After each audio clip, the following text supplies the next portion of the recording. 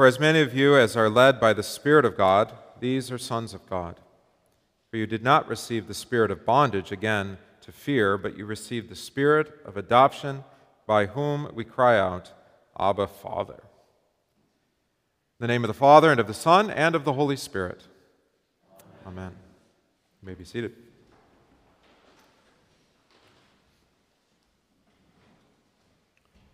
Jesus warns the disciples, and so warns you too, that there will be a time that comes when anyone who kills you will think that he's doing God a favor. And we heard on Sunday why. Because they hated Jesus without cause first. Jesus knows that everybody wants to cut him out because they want to live in their own little synagogue or church without him. Their little la-la land where they can talk about love and do so without him. Love this and love that. All you need is love, but not the love of Jesus. And Jesus, meanwhile, knows that there's one particular kind of hate that's really deep in the heart. And it's the one that's finally going to affect the disciples and everyone who hears the gospel. So it comes down to what's really happening at Pentecost. What's going down at Pentecost is not just that the Holy Spirit is coming. It's why the Spirit is coming. And the way the Holy Spirit is coming is because, well, we don't want Jesus. And we were going to get rid of Jesus at any cost. And Jesus says it's not just a couple of people. It's not just the rulers of the synagogue who are going to do this, but it's actually the whole world that's set against him and thus against you that will do this. This is not picking out any particular religion that says this, that hates Jesus. It's not picking out what we would call a particular race of people either. Jesus knows what he's up against, and he sets it straight out. I am up against the world, right here. And I also know why they hate me. I know why the salvation of the world had to be fulfilled in this particular way. So then, who is the Spirit that Jesus sends? You just sang about him, the Paraclete, or the Advocate, the Comforter, Consoler. But that word Paraclete does have a particular courtroom meaning, a judicial meaning. I like to translate it as the Spirit is the defense attorney, the one who defends you from prosecution. It's not just a nickname. This isn't your old pal, the Holy Spirit, over there. The Advocate refers to what the Holy Spirit does for you, which is the key thing about the Holy Spirit. The Holy Spirit is a person who's actually doing something, actually helping you in your need, advocating for you. Because you've got two problems. You've got other people hating you for what you say about Christ, and then, of course, you yourself, according to the flesh, don't like Christ either. So he says it. You will hate him. But then comes in the Holy Spirit, who's going to be the helper, the advocate, the counselor, the comforter to you, which is probably the most helpful thing for you. Remember, in the Lutheran tradition especially, we commonly refer to the way the gospel works in us as bringing comfort to our conscience. What the Bible used to call the heart. Comfort to the heart. The comfort to our conscience. And the conscience, prior to the comfort of the gospel, is troubled. Not at rest. Not at peace. According to your flesh, you have a troubled conscience, and that troubled conscience now has a problem that it can't resolve and can't get over. Actually requires God's doing. The Holy Spirit actually has to come and give comfort to the conscience, which otherwise is now eating itself alive and cannot free itself. It wants to be free, it wants to be happy, but it cannot do it. The heart is restless until it finds its rest in Jesus. And so in comes the Holy Spirit, and the Holy Spirit knows that the problem for you is not that you have a dream, but that you can't quite get there, or know the things that would make you happy, and you can't get enough of them, or even any of the ideas about what or why people fall short in life and what they really need. None of this is known to you. It's all opaque. We're blind by nature.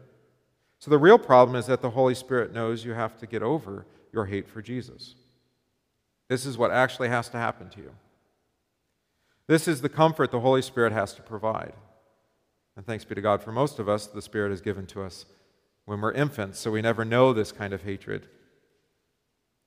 And you will not have the comfort of a true and certain conscience until you know truly and certainly what Jesus Christ is actually saying to you. In comes the Spirit for that. Not only does he raise Jesus on the third day, but you also have the 50 days and now the coming of the Holy Spirit, who's actually going to tell you what Jesus thinks of you. Because unless the Spirit tells you, you wouldn't know. That's what he's doing, by his word and by the gifts. That's what the coming of the Holy Spirit on Pentecost is all about. And that's the only way he can bring comfort to an otherwise troubled conscience that is constantly aware that there's a problem that it has with Jesus, and suspects that Jesus has a problem with you too. So here comes the Holy Spirit, again, going to come to you and to resolve that over and over. And it's the Spirit who sends you a preacher so that you can wrap yourself up in Jesus' word that the preacher gives to comfort you. All this is a way of saying that the Holy Spirit has a work, and without the Spirit, you would be left in your trespasses and sins. He has a thing to do, and that thing is to come to you in the present, in the moment, in a specific way, with a preacher, using a word. And that's what the Holy Spirit is all about. You'll hear it on Sunday when Peter has a word to preach, and it convicts the people, and the people beg him, "What must we do to be saved?" And he gives them that word of comfort. Repent, believe the gospel, be baptized. The Holy Spirit is going to do something new for you that's never happened before, just as he did on Pentecost. He takes what has been spoken by Christ already and declares it to you in the now. Of course, the Holy Spirit won't make something up. He will only declare to you what Christ has already said. He will take what is Christ's and give it to you. That's what Jesus said today. Like a big brother who robs from his little brother, the Holy Spirit has gone over and taken what's Jesus's so he can give it to you. But of course, this is what Jesus wants and what the Holy Spirit has come to do for you. Everything that the Father says about Jesus, the Holy Spirit takes and applies to you. And if he doesn't do this for you, then you would be left in your trespasses and sins. That is, your hatred of Jesus. And you would be without comfort because the only thing you would have left is the question, why do I hate Christ? What did he do that's so problematic about him? The only thing you'd be left with is the law. Thou shalt and thou shalt not. Just you and the law sitting in your church talking about love this, love that. All you need is love. And then finding out that you fall short every day, every moment. Without the Holy Spirit giving you all that belongs to Jesus, without the Holy Spirit sending you a preacher, without the Holy Spirit speaking a specific word to you, you would look at Jesus and just wonder what Jesus actually thinks of you, or just be uncertain of Jesus, or maybe even, as I said, hate him, because you'd still be under the law. And he would be saying to you what the law says to you. And then you'd be quite mad at him because you would think that you've actually done something that deserves the sort of punishment that you have, the suffering and pain that you have. Or perhaps you would even think that you deserve some kind of award for all your law-keeping and your loving, which of course is false too, and a false sort of comfort for your conscience. But Jesus has actually taken the law from you. And so the Holy Spirit comes to give you a new word, never heard before, a new song, as Isaiah calls it, a word that cannot be found anywhere else, in any other faith, in any other word but the word of the Scripture, which is the gospel word coming from the mouth of the preacher, specifically saying something to you now. You are forgiven in the name of Jesus. The Holy Spirit declares that you are forgiven, and thereby the Spirit sets free your conscience to not hate Jesus anymore. The Holy Spirit sets you free from the law so you don't have to worry about loving your neighbor because now you know there's no reward in it for you. You don't have to worry about it. The same goes for loving God with your whole body, mind, and spirit and soul. You don't have to worry about that anymore either. Instead, the Holy Spirit sends a preacher, and he forgives you and sets you free to love Christ. Free from the law, free from fear about what the world will do to you when you talk about Jesus. Free from the fear of death, because, here's the kicker, it's the Holy Spirit who will raise your dead body, because when he sees you, the baptized dead, he sees only Christ and cannot resist raising you, which means he can't resist the resurrection on the last day for you either.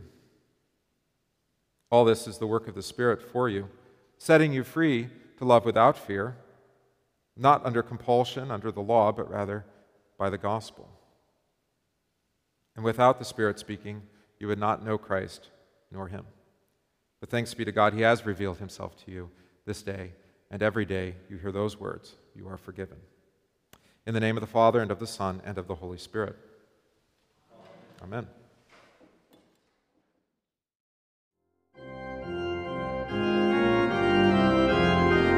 We thank you for listening to this podcast from St. John Evangelical Lutheran Church Sherman Center in Random Lake, Wisconsin. If this podcast is of benefit to you, please consider supporting the work of St. John by visiting stjohnrandomlake.org, that's stjohnrandomlake.org/support, and give today.